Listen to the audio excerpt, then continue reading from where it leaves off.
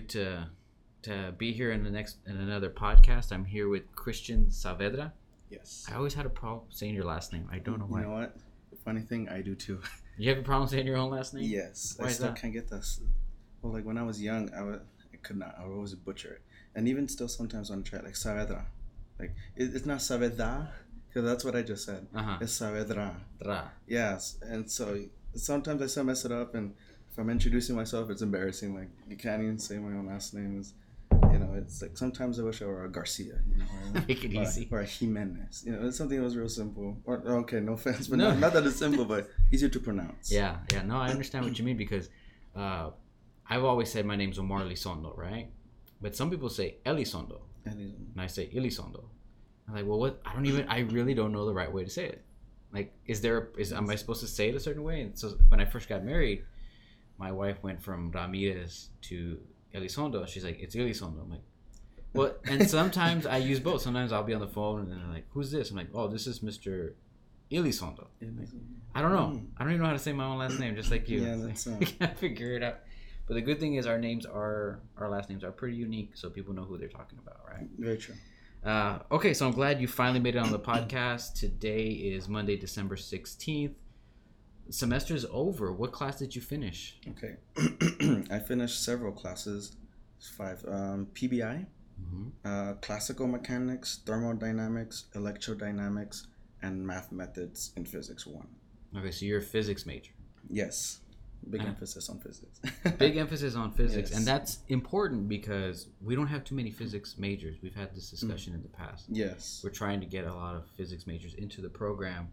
And why do you think that is? How come there's not too many physics majors who want to be teachers? Well, honestly, I think the reason is that a lot of students don't have a good introduction to physics. And so that kind of dissuades them towards the subject in itself. And then also another factor might be that when they do, all they remember is formulas and math.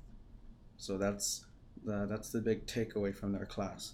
So it's not really like the concepts that interest them, but it's more of a sort of fear. Because I personally think there's a negative connotation associated with physics. The students are like, no, take that online. It's a lot easier. You don't go and lecture. You're going to have a hard time. Or if you do take it, only take it with this person. Yeah. I've seen that in this university. Yes. Yeah. And so students, or that kind of says that students are scared of having a hard time. But in reality, if you're struggling, that means you're actually learning something. Or at least attempting to learn something. Yes. Right? Hopefully, it's hard, unfortunate if you struggle and you never get the answer or you never figure out where you're making mistakes. But I totally understand what you're talking about.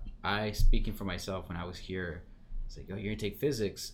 Everybody would say physics 1, that's the easy one because you're acquiring information, and usually it's the introductory course. Then you get to physics 2, and that's where you still learn new things, but you have to apply a little bit of what you learned in physics 1. And unfortunately, I didn't see it that way. I always saw it as, well, you just memorize everything for physics 1, then have to apply it. Well, I didn't even pay attention in physics 1. I didn't really. Exactly. So I was always scared of physics 2, and I think I got an A in physics 1, and I think I got a C in physics 2, just because of that. Just because I didn't learn. So you feel that a lot of people aren't getting the foundation, and you want. I assume, is that what you want to do? You want to be able to share that with students, or what is it? What is your goal with You Teach? So my goal with You Teach is, well, to kind of replicate the influence that my teacher had on me. Okay. Because, and it's funny because when I took physics pre-AP and physics AP in high school. So wow. So pre-AP was junior and AP was senior year. That was after I was convinced physics was cool for senior year. And so what's kind of funny is that my teacher for pre-AP physics, I'm assuming she was like one of those composite teachers, because she was an actual MD. Oh, really? She was an MD. And then she came to teach. Yes. Okay.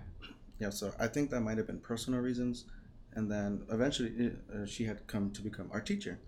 And so it was really obvious. Like sometimes she said bluntly, like, I don't know this. Like, I don't know the answer to your question. It's a good question, but I'll see if I can answer it next time. Okay. Because obviously, like, it wasn't her field of expertise, but the school needed a physics teacher. And so, hey, if you're an MD, you had to have taken the MCAT, and you have to know some physics to take that. So there was some assumed background, and so which there probably is. Yeah. I'm really sure that there is, but it's not something that you're constantly thinking about, And so she wasn't very refreshed on that knowledge. But she probably had the skills to teach herself if necessary. Yes, she definitely did.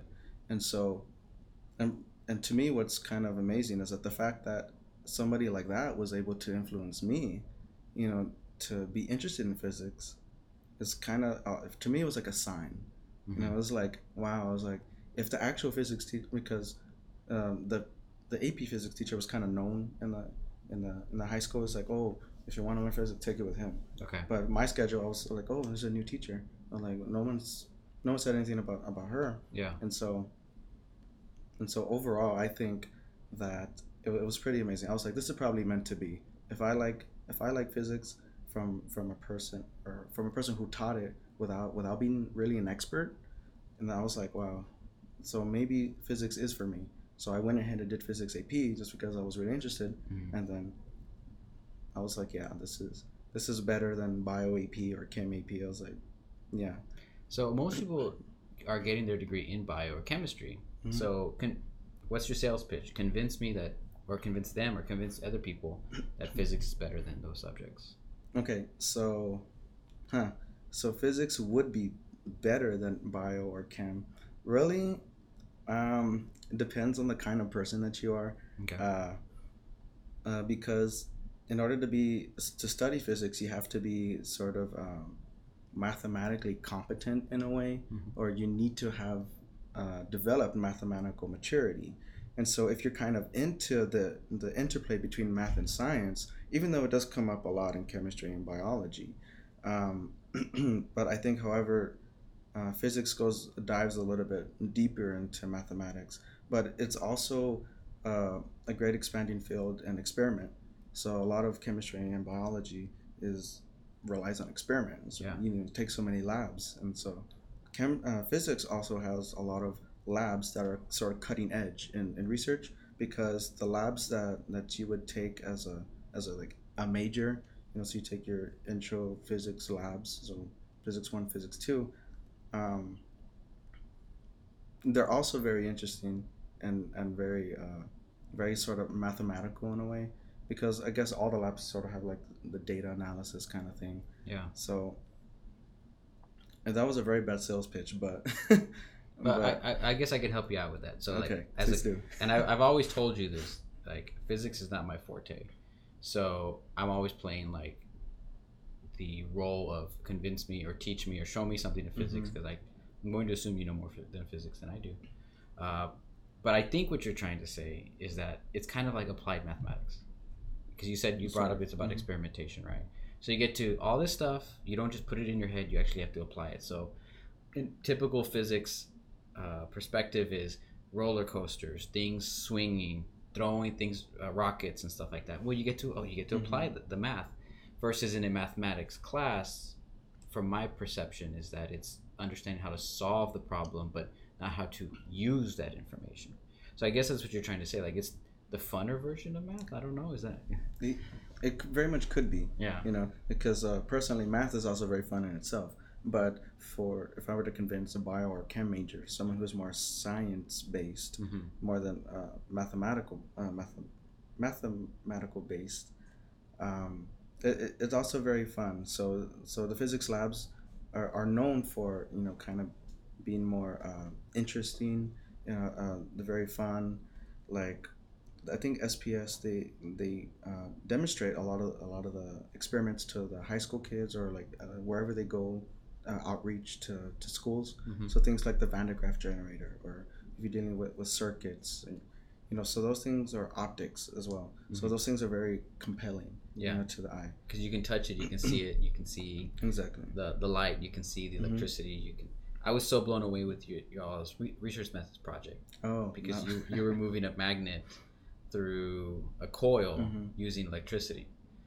I mean, once again, I'm playing the student role. I'm blown away by that. That was so cool. I wanted to demonstrate it, and I wanted to show it to everybody and stuff like that. I mean, to you all, to understand physics, it's probably like, oh, this is simple. This is elementary. I don't know. I don't know that. But it was fun to view. You could see the product. With math, like, oh yeah, I know how to solve the problem, but what's the point of all this, right? And that's important for math teachers to connect it. But you're saying in physics, you get it's embedded in it anyway. Yes. Right. Yeah. So in a way, you know, I was thinking about this yesterday. It's like, so a lot of people say physics is just applied math. Okay. You know, and so, but really, it's it's almost kind of saying like, is a hammer better than carpentry? You know, so it's like, is the tool better than the actual than actual building? So in a way, science has kind of driven or built the the the way towards discovery in mathematics. So an example of that would be like Newton. It was a science question that helped bring the mathematics, and so it's in a way they're together but not separate. But a lot of people view them as separate. Okay. And so really you can't really separate them, in my opinion. No, of course not. Of course not. There's just one that, I mean, all I know about physics in regards to that is I know there's theoretical physics. Yes. In which you have to use math and extrapolate it to something that you can't necessarily test right now, like the gravity in a black hole. Like, I don't know if that's testable. I don't think it's testable yet. But you have to use math to try and apply it to that, so that way you have a theory, and maybe in the next 20, 40, 80 years we'll actually be able to test something like, oh, you see, the numbers do add up, right? And then you have your applied physics, which is like how fast the train is going, how fast can it go around a curve. You have mass and you have weight and gravity and all that stuff. I think that's more of what you're going to be doing as a teacher. And then you have your advanced physics, where you have to think about things that are very very conceptual. Yeah, conceptual. That's a better word to say it. You have like mainly space and where man cannot go, or where man cannot see, and things like that. So that's where you get into like almost science fiction. Yes, very much science fiction. Yeah. Wormholes and time travel. Any science fiction movie is more related to physics than it's related to biology or chemistry to a certain extent. Any space movie. 2001: A Space Odyssey. What was the most recent space movie I saw with Christopher Nolan directed it? I know there was like Interstellar. You know, The Martian, like kind of stuff like that, right? Yes, so you're dealing with that's so that people understand what we're talking about in relation to like movies. Like the theoretical physics is Interstellar and 2001: A Space Odyssey, and then I guess the applied physics is like The Martian, where he has to survive on Mars and stuff like that. Yeah, it's still he's there. It's we can get to Mars at some point, and then that's more tangible than understanding like space travel and all that stuff. So, but all that stuff is really cool. It is a unique field of study, and I don't know why more people don't go into it. I guess you see, that's where I messed up. That's the sales pitch. There's your sales pitch. Black holes, you know, the Big Bang, quantum computing, you know, superfluids, superconductors, you know, all those things. I don't know why I didn't think of that. So, that's the sales pitch. Okay, but let me play the devil's advocate in a teenager. I'm never gonna go. If I go into a black hole, I'm pretty sure I'm dead. I'm never gonna see a black hole, at least in my eyes. And how's that gonna help me with my day-to-day life? Well, specifically knowing about black holes may not help you specifically in life. However, the advancements in physics has helped innovate the world in a way. So the computers that we're using right now would not be possible without quantum mechanics. So those people back then, quantum mechanics was just a theory. Like, why are you studying quantum mechanics? You know, and so like, why is this necessary? Just a question that a teenager would ask. Yeah. How could black holes affect my daily life tomorrow or today? And so well, first of all, that they could help us learn about how the Big Bang works, or what else is out there in the universe. And so going back to quantum mechanics, so that's really the applied part of the theory. So we get to apply it to the chips in your computer. You know, solid state drives, that depends on solid state physics. You know, the properties of materials that we use with other computers. And so really, if you have an older computer which has like a hard drive disk, you know, ones that spin, versus, you know, those are a lot slower compared to the ones with SSDs now. And so without advancements in that sort of field, and that's more related to engineering and physics, where would we be? That's a good sales pitch, Yes. right? Where would Yes, it there be? you go. Because outside of, let's see, outside of food, outside of shelter, and outside of reproduction, why study anything, right? Mhm. Like, what's the point? But you know, it's because you're interested in it, you want to advance things, and you just have like maybe you have a good understanding of it that other people don't understand. But yeah, this podcast is being recorded on my computer, which is an SSD drive, right? So I may not know it. I may not appreciate it until I understand it a little bit more, right? Yeah. So I think when you're teaching as a teacher, sometimes it's the argument of why you should know something can be difficult. So it's always good to connect to the students so they can at least respect it. So like, I don't understand how the SSD drive works. I don't, but at least I understand that that's physics related. So I should respect that field more instead of somebody talking down on it, right? Just because it doesn't give you reproduction, food, or shelter doesn't mean it's not something that's not worth knowing. So I guess the general argument is like, hey, but where would you be without it? You know. Yeah. So if everyone in the world asked that same question, where would we all be? Yeah, we'd be in the dark ages. Yes, we'd be still. Yeah, we'd be figuring out. I don't know, some different way of making fire, and then that was about it. Yeah, fire and wheel, and that's about it. And I mean, but I think it's innate. Here's another connection to it. I think it's innate for our species to be very curious. I see how this works, and I there's got to be a better way to improve on that. So some examples of that. A need was like water. Okay, so how can I get water from the river to over here without having to put in the effort, right? And so you just try to problem solve it, and you see things like that everywhere in different parts of the country or different parts of the world where I guess previous generations, maybe in the past, before the Industrial Revolution, were finding ways to solve a certain problem, whatever it may be. And I think that is innate, that people have an innate curiosity. And that's one thing that is overall is important for the UTeach program, is to just spark that curiosity. You don't really need to know it now, but have an appreciation for it, spark that curiosity, and maybe you'll figure it out in a few years and when you're older and wiser and maybe understand the material more. But you had mentioned that you had just finished taking PBI. Tell me about that class. How did that course go? What's it about? Stuff like that. Okay, so that course, PBI is short for project-based instruction. So if you haven't taken that class yet, so really think back to high school or even middle school, or even elementary, where you have to do a science project. And so really that the course PBI kind of guides you through the theory behind project-based instruction. So how to instruct based on a project. So PBI was kind of very situational.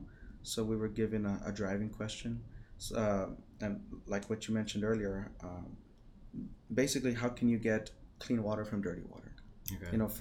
So an example was our community was affected by a natural disaster, and really that's happened before locally here. Yeah. So a lot of houses get flooded. Whenever there's floodings or heavy rain, and so really you're left without electricity.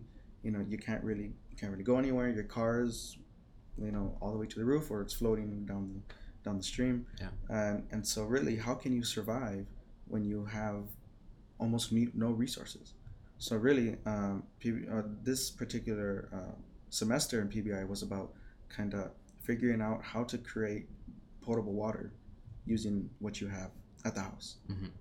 And so it was a very interesting class. And so I had always wondered, as going throughout the UTeach process, is like, how do projects play into like instruction? Because when you're a student, it feels like they're just thrown to you out of nowhere. And so after taking this class, it's great to appreciate that there's a purpose behind everything. Because when you're a student in high school taking a class, yes, there's a purpose to like writing an essay or or writing a paper, and so really learning the theory behind that is pretty cool. I think since I am a field supervisor for that class, and since I teach the science research methods, I can see how both can be, like, one should be taken back to back with each other, because that one's mainly like conduct research and conduct problems, but more emphasis on biological chemistry and physics. But yeah, the importance of research project. Elementary students are usually forced to do a science fair, and they don't know what they're doing. Half the time they have the parents do it, and the parents don't know what they're doing because that's not their forte. That's right? Exactly right. But that's coming like secondary, because most elementary is mathematics and reading and writing. It's not math and science. The math and science is middle school. That comes later, which is unfortunate because that's when you get the students. But I think everybody likes the idea of like creating something, making mistakes on it, reflecting on it, and then improving on it, right? Yes. And I always go back to like the example of cooking, because everybody should be able to cook because we all need to eat. Yes. Remember we said that the necessities of reproduction, shelter, and food. Well, you need to eat, I need to eat. So we all need to be able to cook. But how many times have you made something like this? Oh, I overcooked it. I undercooked it. I didn't put the seasoning. It's like, wow, I suck. Yeah. I remember being a kid and messing up spaghetti. I cooked it in like 10 minutes, and I didn't know I should have cooked. I just needed like a few more minutes. I didn't know that. Yes. But that process of making a mistake, going back and fixing it. Now I know how to make spaghetti. It's the easiest thing in the world. But you have to have those mistakes. So I see that you get a lot of that in PBI, and I think sometimes that's something that can be neglected in teaching. Like, oh, I need to teach you this, I need to teach you the vocabulary words, I need to teach you how to solve this problem. But if you can give a student a problem, see what they come up with, and that's the result you're going to get from that might be pretty interesting, because you'll say, I never saw it that way. And for me, as a teacher, that's where you realize, maybe I don't know everything, because these kids are coming up with some great ideas. Like, I'm blown away by that. But because you get different perspectives on how to solve a certain problem. So that's very important. I'm glad you're enjoying that class. And in physics, you can give tons of problems and work on it for a week and see what the resolution is, right? Yes, that's exactly right. That's great. So you're almost done with the main coursework of the UTeach program. What's the next course for you? I don't think I have one lined up for next semester, but I think the last ones that I need are functions of modeling and the philosophy of math and science. I think those are the last two that I need left. Okay, the philosophy of math and science, is that with Dr. Gilson? Yes, I believe so. That should be a fun class. I talk to that guy all the time. He's very enthusiastic about that class. He loves it. But then you're gonna do apprentice teaching. Oh yes, yeah, that also. That's your last class. When do you want to take that? I think right now I have it ready for, I want to say spring 2021 or fall 2021. Oh, so you have plenty of time. So I have plenty of time. I started UTeach first, and then until recently, actually this semester, I started hitting my major requirements for physics. Okay. And so because I had to take a lot of math classes, so I had to take Cal 1 through 3 and differential equations. And so I didn't want to take those in the summer because I know they're offered, because I really wanted to go in depth and take my time learning the material. Okay. Because if I were to speed through it in the summer, I would feel like, I just rushed by calculus 1, calculus 2, and they're essential. They're the basics for physics, and the same for Cal 3 and differential equations. All of those 4 are offered in the summer. And thinking back, sometimes I think to myself, well, I had the option to have, like, say, finish them all quite fast, and a lot less time than what I did, because I basically took 2 years, because it was 2 years for UTeach? No, 2 years to take those math classes. Oh, okay. To then get into my physics. Okay. And so I wanted to take all those 4 because I didn't want to be surprised when I was taking my physics classes. Be like, oh, I'm going to take that class next semester, or because like we talked about before, there's a lot of math in physics, and so I wanted to know all that I can before going into it, so I can maximize my learning within the physics and not spend as much time learning the math. So you're looking at the classes kind of like your training. Yes. That's a great way to look at it. I've spoken with so many students, and they don't see it that way. It's very much, I need to complete this class, and then I need to complete this class. Like they're just checking off like a to-do list. Yes. Versus the process of training or learning. So that's a really good way to see it. It's basically a paradigm shift from what I'm used to seeing. So your perspective is very unique, and I really hope more students would do that. Like, oh, this is all setting me up for the next course, which is going to set me up for the next. Which goes back to what I said earlier. When I was in school and I said, well, take physics 1, I didn't use that to build into physics 2. Hence the A to the C.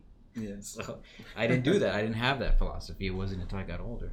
That's a great way to see it.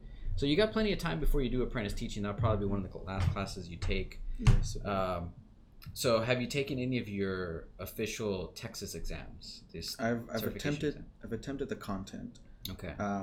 I passed no, I have not passed. I took the secure representative exam for the PPR, and so now it's currently kind of studying for both of those at the moment, since I do have about 2.5 years, and so I'm not really stressed, but I'm not also forgetting about it. Yeah. Like during this break, just a couple of days ago, I was thinking to myself, like, you know what? I'm gonna review the because I have like sort of like an obsession in a way, or more not an obsession, but I enjoy buying textbooks on physics and math, and so because I like to learn as much as I can, even though I may not get to all the books in time.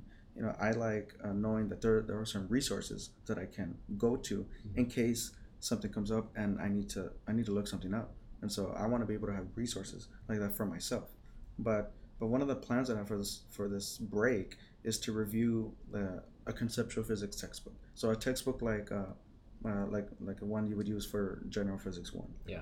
And so because when I was taking those classes, I was offered advice by the people who said, take it online, don't do this. I hadn't yet developed my perspective that I do now, and so then the best option for me was feeding off of other people's experiences.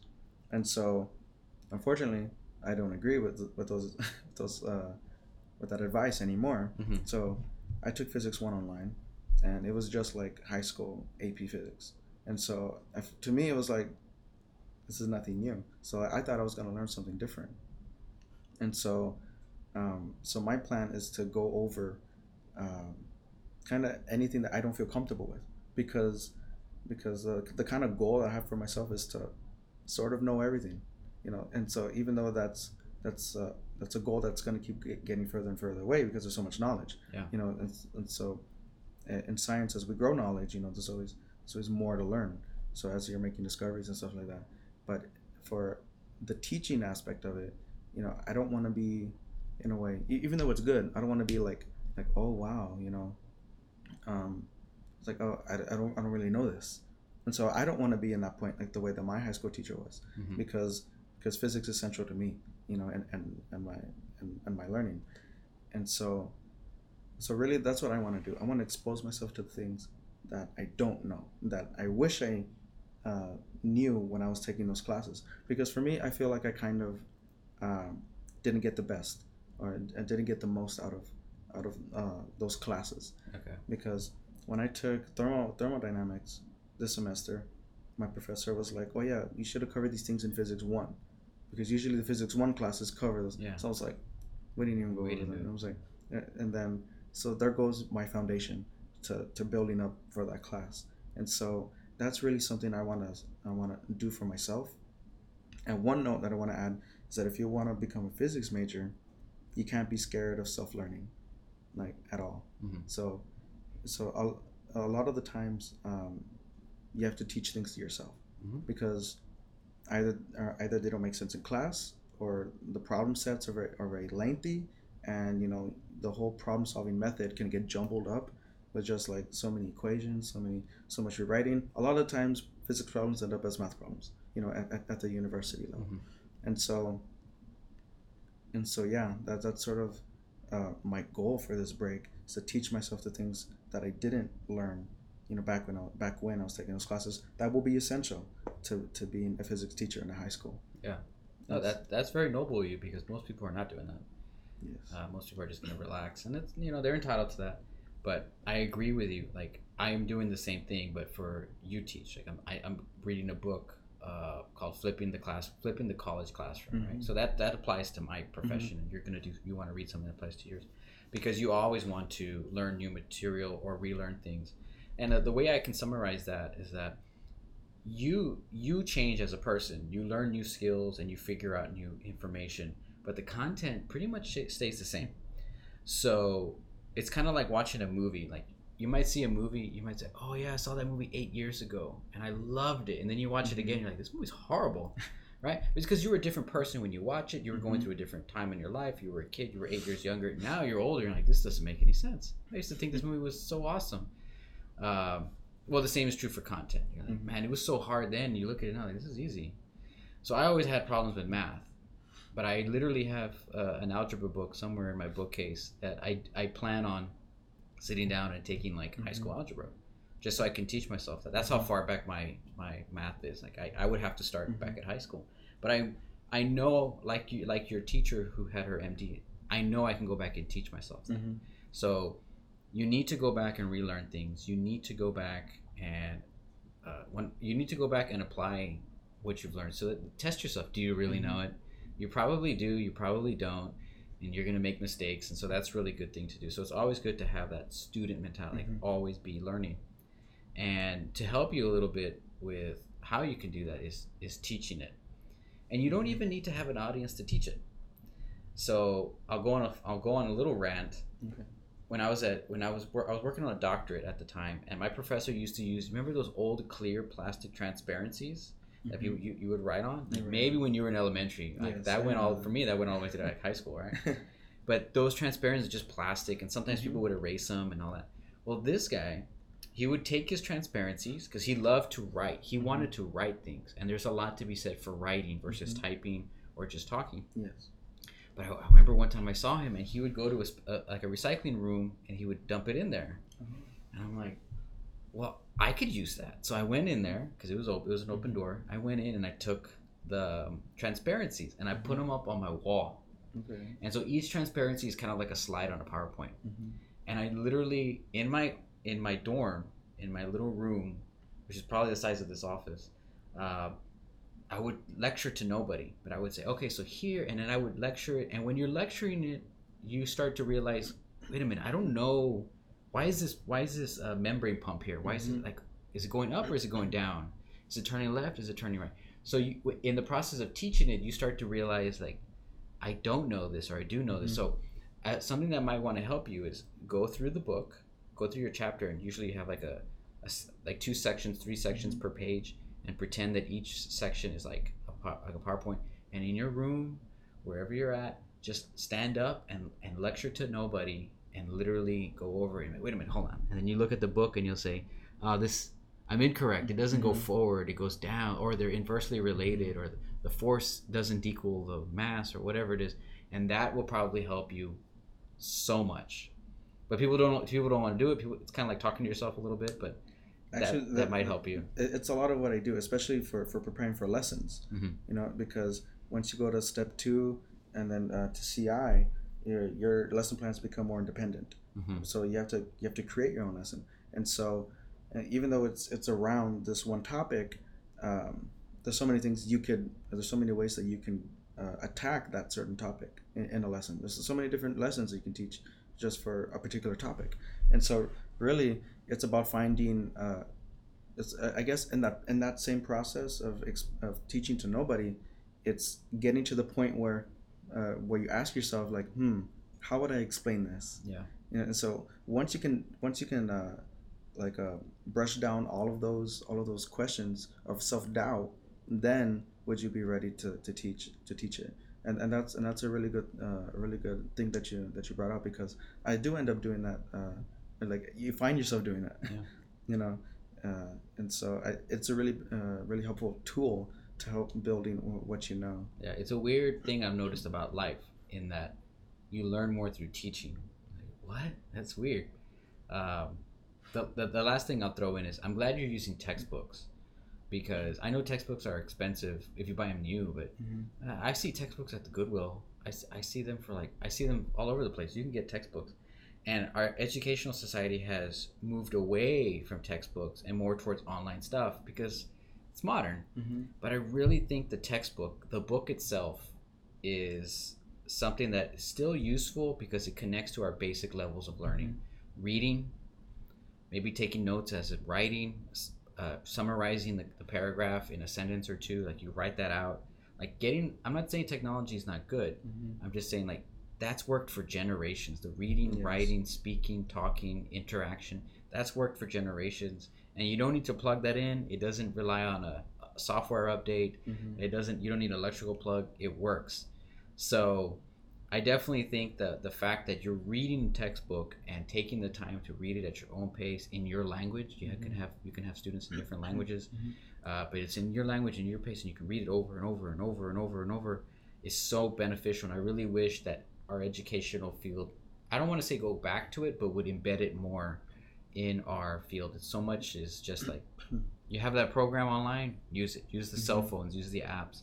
No, we can still go back to that. So I think that is advantageous for you as well. Yes, I think really highly of textbooks because really all the knowledge that you could ever be tested on. So if you're using a textbook for a class, you know, all like any question that you could be approached with probably has an example in a textbook. So more like if we're talking about physics, and so really, I really value textbooks. They are like little gold nuggets, you know. So there's so much in there that you don't know, and even though there's a lot you do, you'll probably read something in there that you might not have thought of in a particular way, or you may not currently be fresh on.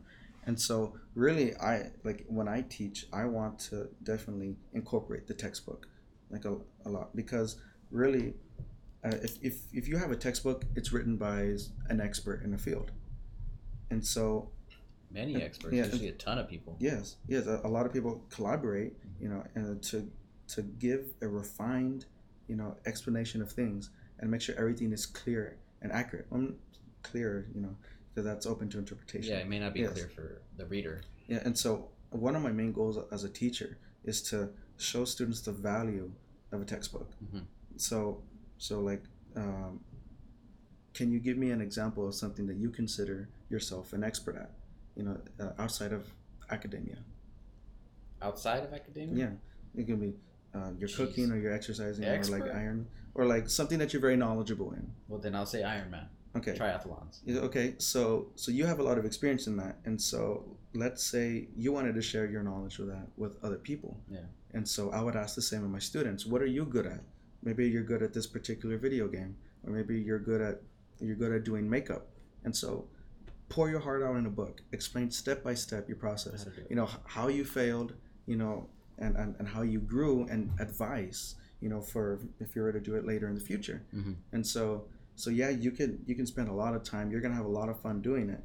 And so when I get it, you know, when I pick them up, I'm gonna put them on the shelf to collect dust. You know, it's like, no offense, you know, it's just, you know, I'm gonna keep it there, you know, and not really open it. And so it's like, well, hey, you know, there's a lot of knowledge in there that you can learn. Like, I really poured my heart out into that, and so that value just goes stuffed away in a shelf. And so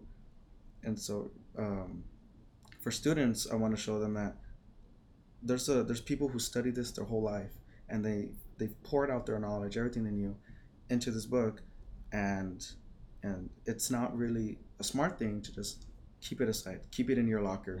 You know, because everything that you could know for this class, you know, is probably in there. That goes to that age-old argument with college students, which is, I bought this $300 book and we never use it. Hey man, that's your fault. That's your fault. First of all, you didn't have to pay $300. You could have gotten like an edition older, and it probably is the same, pretty much the same, right? But it's your fault you never opened it. It's your fault you never sat down and said, let me use this tool. It's a tool, and you left it there to rust. You didn't take it out. You didn't, you know, clean it. You didn't use it. That's your fault. So when you pay $300 for a book and don't use it, don't blame the professor. Blame yourself. I mean, the information is there. I have right there on my bookshelf, I have information on microbiology, chemistry, environmental sciences, biology, and I had an anatomy book. So pretty much like the first 2 years of science education, with the exception of physics, right? All right there. And most of it I got for free. I got discounted or something like that. But I mean, I go to the books and I open them up and I use them as references and things like that. I think most people keep the books because they paid so much for them. Yes. And it kind of hurts to get rid of them. To get rid of it. It feels like they're losing money, but you're losing information because you're not utilizing that information. And you know, so basically connecting textbooks with technology, I don't know if I had shown you this, but there's so many textbooks that are available online. So you can tell the students, I want you to read this. Here's the link, so you can share the link out with everybody. Just read the first 2 pages. There's quizzes. It links to videos. So that's where you can combine technology and the process of self-education and self-learning all right there. But you have to as a teacher, you have to be very deliberate on how you introduce that to students, because I know a lot of students will say, I have a question, let me go to YouTube, somebody will answer that on YouTube, right? Like, no, like you want to be able to teach yourself and educate yourself and stuff like that. Yes. But let's talk about You Teach again. Actually, I know we're near the end of your You Teach, I guess, like the main coursework, the pipeline. Yes. But why did you first enroll in step 1, the very first course? Why did you first enroll in that? It was because of you. What did I do? It was a new student orientation, Uh-huh. and so you were there. I forgot with who else that you were with, but you're like, hey, you can double your career options, Mm-hmm. So as a first year college student, I was like, well, hey, double my career options, that sounds like a great idea. Mm-hmm. And so, and then for me, I had always known that teaching was somewhere. I was still gonna end up somewhere in my life. Yeah. And so I was like, you know what, this may be something to consider, because at the time I was like, maybe I don't want to teach, I was like, well, maybe I do. So I ended up taking step 1. Step 1 was great. It was really great.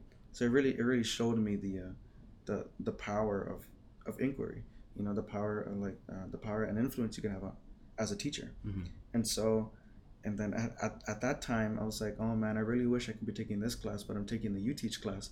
And so for like maybe a year I was always regretting it. I was like, oh, and I was like, Mr. Elizondo did this to me. I was like, he convinced me to do this. And then and so and so step 2, the great learning experiences, and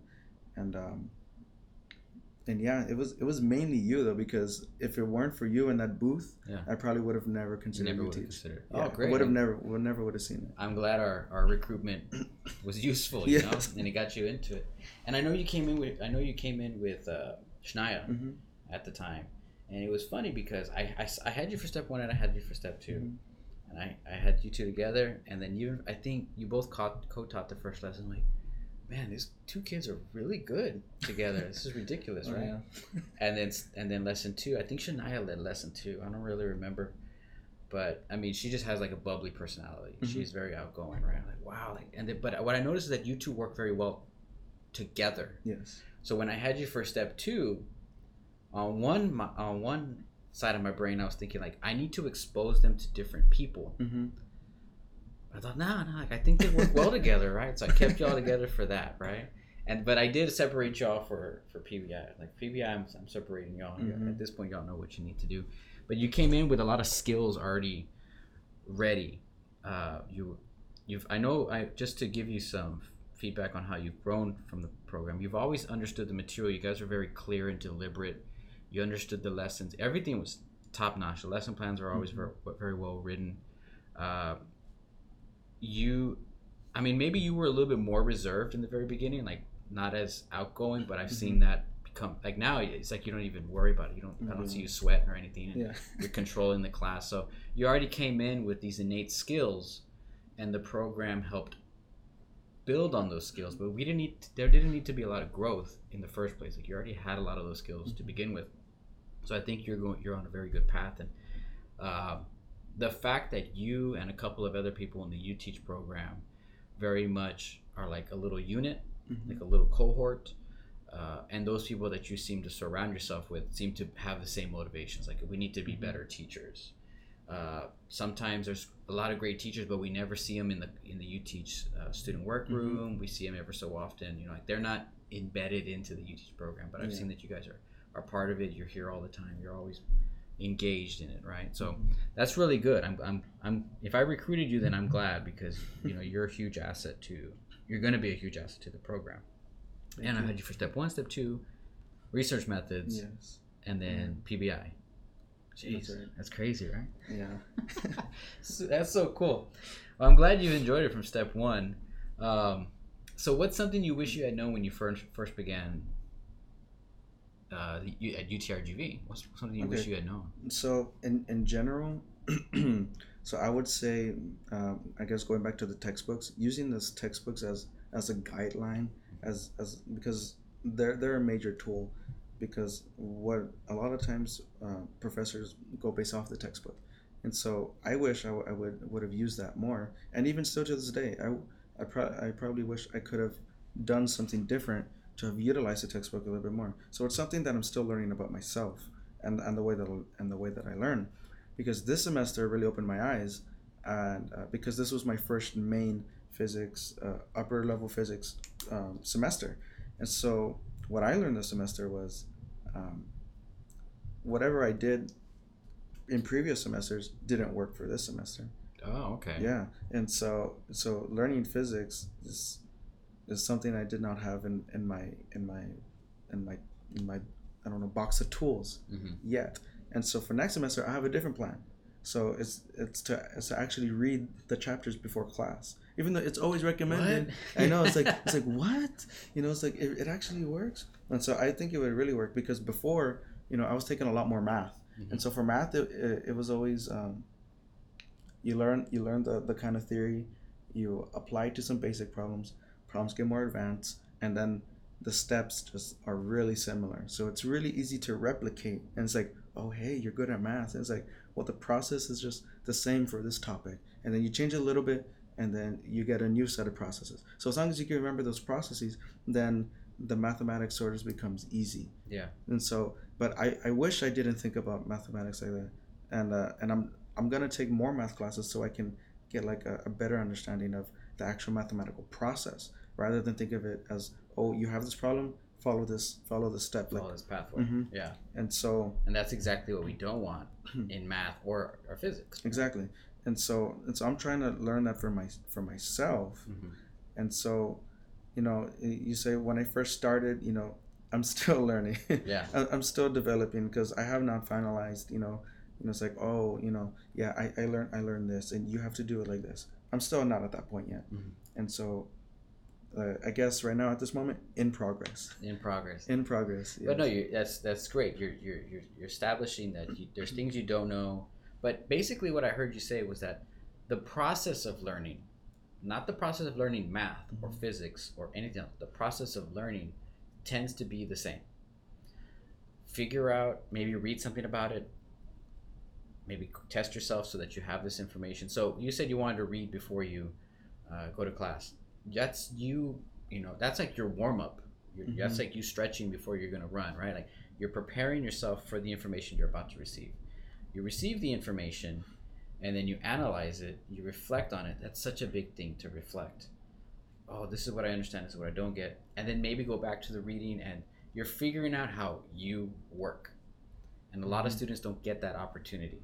The sooner they can figure out how they work, you yourself, the better off you're going to be, because you'll be able to apply the skill of how you learn and apply it to math and apply it to any other subject. That's why that teacher you had, who was a medical doctor, could teach physics, because she knew how she learned. She's like, I can teach physics myself. This isn't that hard. If I can make it through medical school, I can make it through this.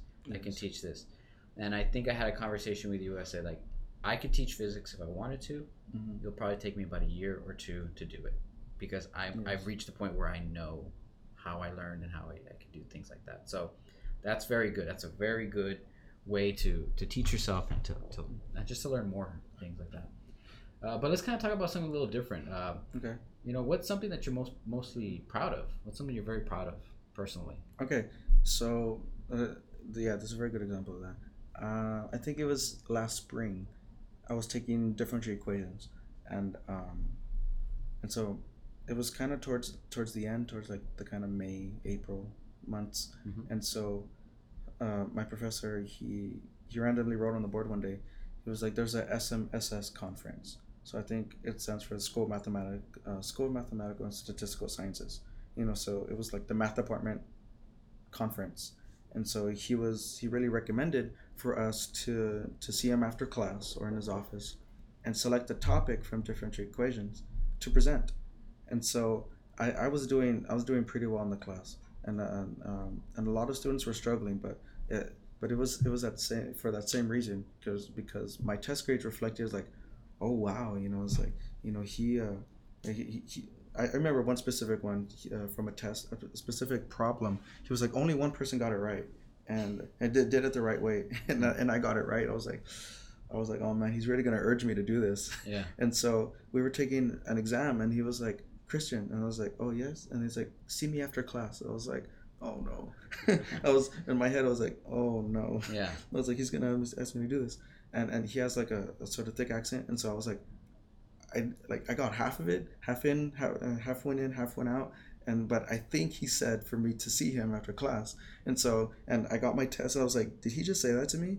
And then I was like, I was looking at other people and like, did he say that? But they already started taking their test. Yeah. And so I was like, oh no. And so I took my test, and then I asked him. I was like, oh, did you ask me to see you? He's like, yes, come to my office. And I was like, oh, okay. So I was thinking, it's like, he's gonna ask me to do this. He's gonna ask me to do this. It's like, and then and like we mentioned right now, for me it was just repeating the same processes, you know.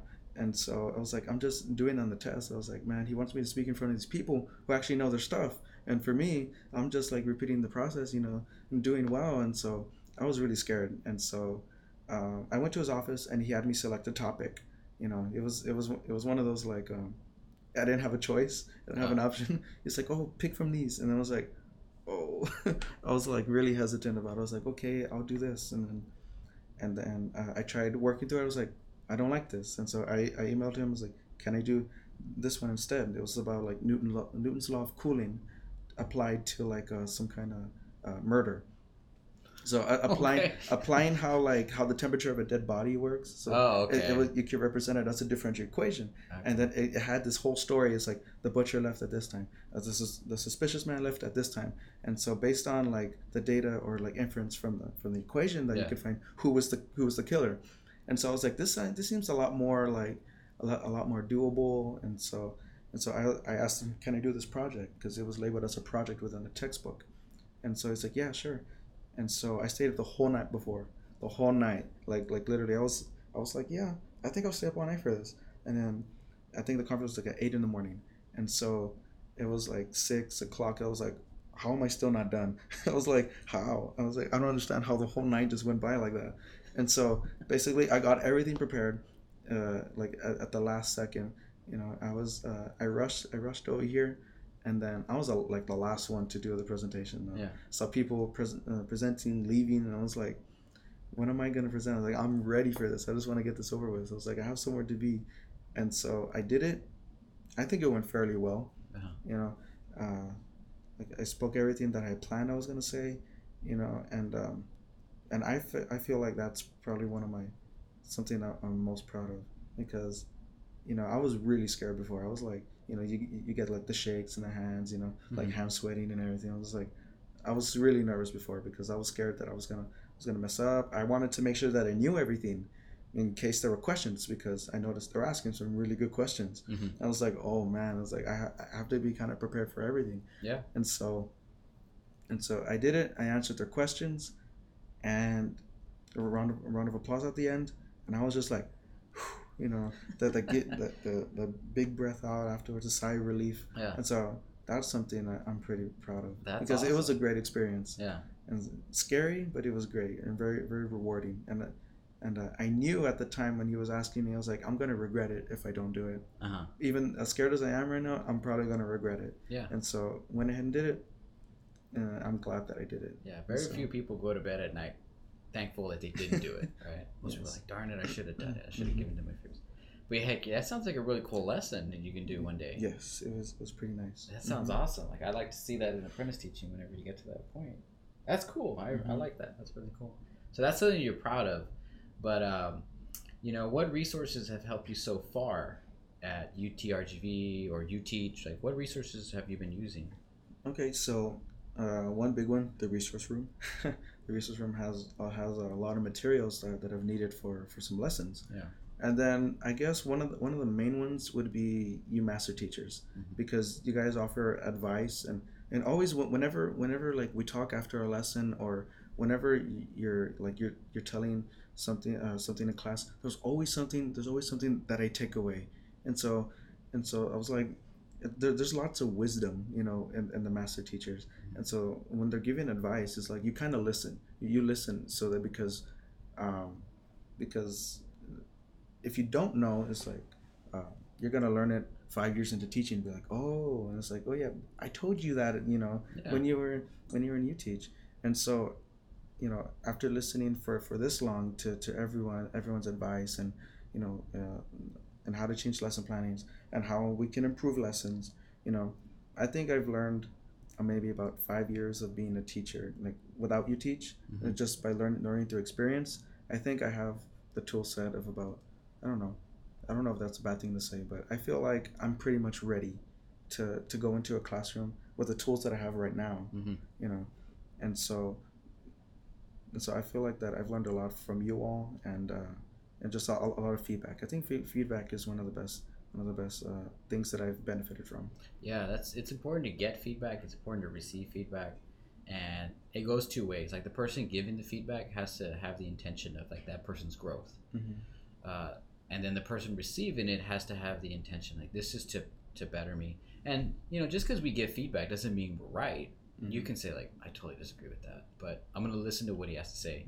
I disagree with what he said here, but I agree with this.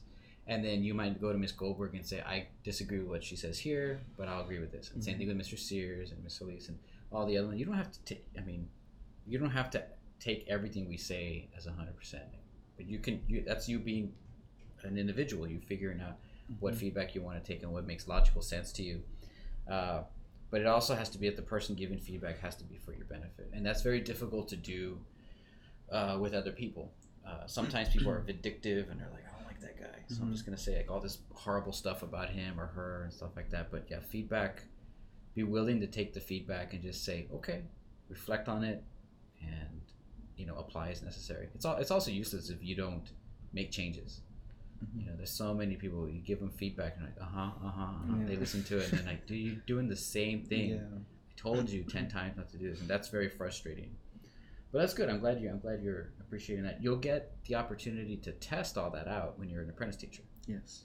So right now you have a lot of confidence, and I hope when you're an apprentice teacher that confidence goes up, but it could go down because in your head it works and then in reality it doesn't. Yes. But we never know as long as you reflect. Of course, that's pretty much always going to happen. Like with the PBI lesson, like, everything worked in the office. And, yeah. The whole, like midway during the experiment, half of the experiments failed. Yeah. They completely broke down. The water part, Yeah, and so that was a big wow. Yeah. It's like, okay. I told you, it was like, it made sense. Yeah. We were doing it, and then we did it. This is not a good idea. We did not. I mean, there goes all that wisdom. Like all that wisdom went out the window. It's like, well, now we know not to do that, right? Yes. So we'll try it for something else. So what are your goals after you graduate? Okay, so after I graduate, I definitely want to go to graduate school, and I also want to teach. So I'm still kind of in the process of figuring out when to do what, because depending on how I do on the GRE and the subject tests, it's like, oh, if I didn't score that well, I guess I'll teach and then continue studying to get a better score on the GRE, because as of now I'm considering like a master's in math or in physics, because I feel really comfortable with both, and I like the sort of mathematical approach to physics. So I'm still deciding on that, and so I do want to end up teaching for a little bit though, whether it be like 5 years or but my end goal is to like teach university level physics. Yeah. And so I want to get like well, of course you need a PhD for that, but I would like to get a PhD.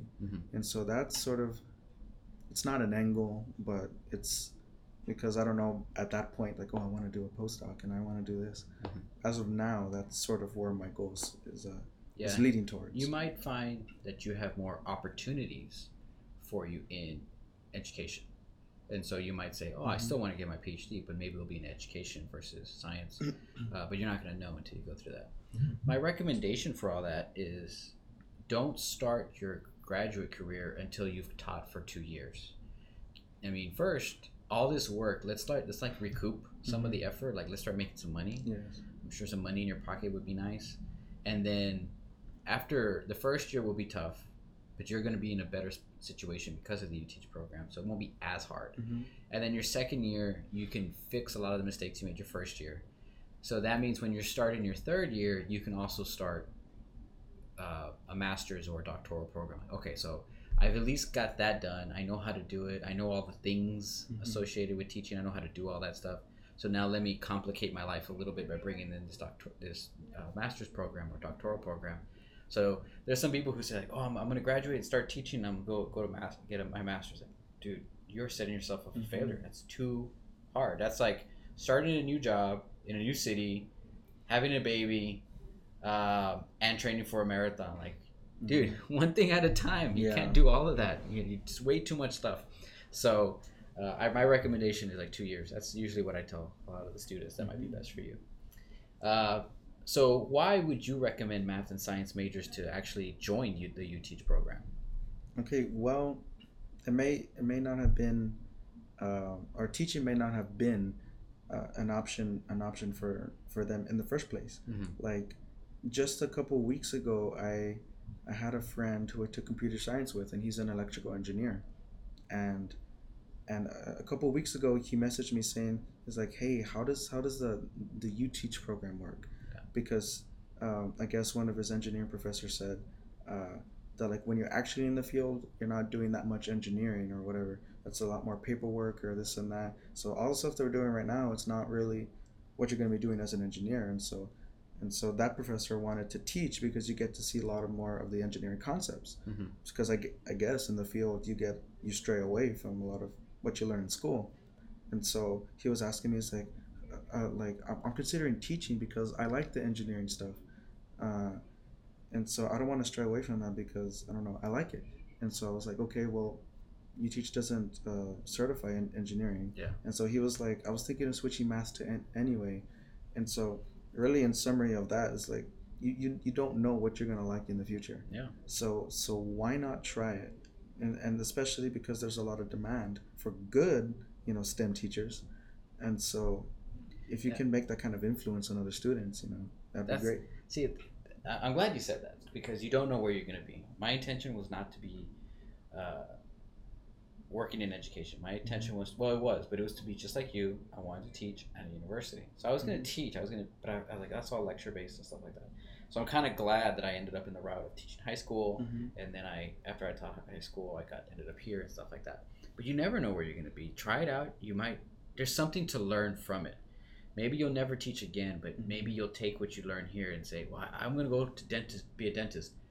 There's got to be something in the UTeach program that will make you a better dentist. Communication with people, managing large amounts of people, things like that. Just even if it's one thing, it's worth it. But more importantly, you said that there's a high demand for teachers. First of all, there's a high demand for teachers, period. People don't go into teaching anymore. But I think it's because they're not prepared. I think it's kind of like telling people, here, go into this boxing ring, and they all get punched in the face. And I'm like, what the heck? Well, I didn't train you. Like, you got to have that Rocky montage where you're in training, right? You got to be ready for that. And then when you're ready, you can say, I got this. This is easy. This isn't as difficult as it is. So the reason people, in my opinion, people are not doing it is because they don't have the skills. Money isn't an issue. I understand teachers don't get paid that much money. I'm not going to gloss over that. But I really think that's when, if you don't have the skills, that's when people start questioning the money. Like, because if you have the skills and you love it, you're like, oh, all this and a paycheck, this is awesome. But when you're going home stressed and you're tired and you don't know how to teach and you don't know what to do, you're like, forget this. I don't want to deal with this, right? So that leads to problems. But more importantly, if you can go to the UTeach program, I think you'll be a better teacher. And everybody wants a great teacher. So you're great wherever you go. If you go to the middle of nowhere in Texas, you're going to be a great teacher there, and people are going to love you. But you can go to Houston and Austin and Dallas and San Antonio, and you can stay here in the Valley, and you're a great teacher wherever you go. You're basically investing in yourself and the opportunities you have to be such a great teacher that wherever you go, you're going to be like LeBron James. Like, you're going to have a table, you're going to have a press conference, and you're going to have a mic, and you're going to say, I'm going to go to Austin ISD. Oh my God, you go to Austin. Right? But you could only do that if you're like LeBron James, in that you have the skills that you can take with you wherever you go. So that's what I think would be a good what people need to know in conjunction with what you said. Like, try it out. You never know. If you don't like it, don't take the class. Don't take step 2. But I think you will like it, right? And so this is the last question, unless there's something else you want to talk about. What's one takeaway you have for listeners about anything? Okay. And so one takeaway would be, so I guess the college experience can be lengthy, if you switch majors or something like that. It's a good 4 years of your life that you're investing into becoming an expert in your field of your choice. Yeah. And so something that I really benefit from is take classes that you're interested in. You know, feed your curiosity. You know, and so right now, since I like math and physics, you know, it works out really well. So I get to take, or I'm choosing to take, extra math classes. I want to get a minor, you know, just because I'm interested in myself. I'm interested in myself and like learning the process of mathematics, you know, and seeing and learning for myself how that relates to physics. And so really, make the most of your time here by doing what you want in a way, and not doing whatever, but of course, you know, with your educational goals in mind. Yeah. So if there's a class in another department that's interesting to you, take it. Yeah. Pursue your curiosity. Yes, pursue your curiosity, because I don't want to. The last thing I want for myself in the future is like, man, I wish I had done that. You know, like the way we mentioned earlier. Like I wish I took that class, or I wish I spent that extra year to get that minor. You know, because when you're 60, 70 a year, you know, at this point in time, it's gonna feel like nothing. Yeah. And so you would have been happier, or you're gonna be happier later on than having done those things that you wish you did. Because right now it's like a year more to graduation. You know, and the school is very, or I guess the U teach is very big on 4 years. You know, degree plan is like because basically they want to get you on 4 years, because you know we need better teachers out there. But from my perspective, I want to feed my curiosity. And so for me, I don't really care if it takes me 5 years to graduate. Of course, I want to graduate eventually. You know, within reason. Of course, that's a big asterisk of or footnote, whatever. Within reason, feed your curiosity. I think all degree plans have like a 7-year lifespan. It's like you have 7 years to graduate, stuff like that. Yeah, so I guess what I used to tell people when we go in connection with that is that the same amount of time is going to pass. If you're still alive a year from now, 365 days are going to pass. The question is, what were you doing during those 365 days? So I had a student when I was a high school teacher, and she said she took 2 years off. She didn't start college right away like most high school kids did. And at that point, she was 2 years in. She was about to start school, and all her friends were already graduating because they had like all these early college hours. And so they were going to start their graduate degree, or they were going to start a job, making money, maybe starting a family or moving. And she was barely starting. You know, that's like that's like coming to a race late. Yes. Like, dude, it's a marathon. I'm already on mile 10 and you're on mile 0. Yeah. So the same amount of time is going to pass. It's just, what are you going to do with that? I mean, whatever you do, it doesn't matter what it is, as long as it's benefiting you and you're sparking your curiosity and learning. And you know, you talk about sparking your curiosity and learning. I actually like to perform. So when I was in college, they had an audition for a play. Man, that is nerve-wracking. Oh my God, that was nerve-wracking. But I went in, and actually not before that, what I was going to do is the play was One Flew Over the Cuckoo's Nest.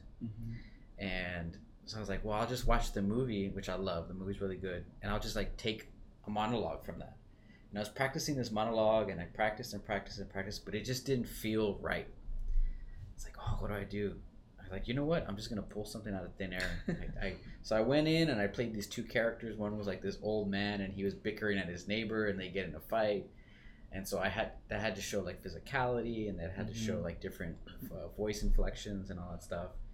And I was so nervous. It was so freaking nervous, you know. But I went in, I auditioned, I got a call back. I did a second interview, audition, sorry. And I got the part. That is something, like, now when I go back to plays, I go back to that in my mind. I kind of feel like an old guy. Like, back in my day, 10, 12 years ago, I was in a play here, you know? But you're right. I go back to that. That's a memory I have. And it's all because I took the risk in following something that's interesting to me. So whether it's math, philosophy, sports, keep that curiosity, keep that student mentality, and try new things. Now that I'm older, I can't wait for there to be an audition for something that would work for me. Mm-hmm. Because I want to go audition, I want to be in the play, and I have more confidence that I'd be able to do it a lot now. But if I hadn't done it 10, 12 years ago, I don't know if I would ever do it. So I love that you have that mentality that you want to try new things. Anything you want to end on? So I guess I would end on don't be afraid of failure, because you're always going to encounter it. So it's best that you know how to use it to your benefit. So whether you got the part or not, it was let's say you didn't get the part. Mm-hmm. Well, maybe you could attempt the next one. And so, or maybe at least don't be fearful attempting the next one. So it's be like, I didn't get it last time. It's like, I don't know. It's like, if I didn't get it last time, is it for me? So that's using failure to kind of like, not in your favor. It's using failure not in your favor. Mm-hmm. So it's better to get like a different mindset and use failure towards your benefit. So it's like, yeah, I got it last time, but maybe they were just having a bad day, and so, and always give everything your all. And so as long as you do that, and then whether you fail or not, you just keep moving, keep learning. And so I think that's the best way to kind of approach things. That's great. That's a great way to look at it. All right, Christian Saavedra, thanks for showing up. Great discussion. Yes. As I tell everybody else, maybe in the future we can catch up before you leave the You Teach program. Mm-hmm. That'd be great. All right, it was great having you. Thanks for being here. All right, thank you for the invitation. All right, this has been episode 4 of the You Teach podcast, and thanks to everybody for listening.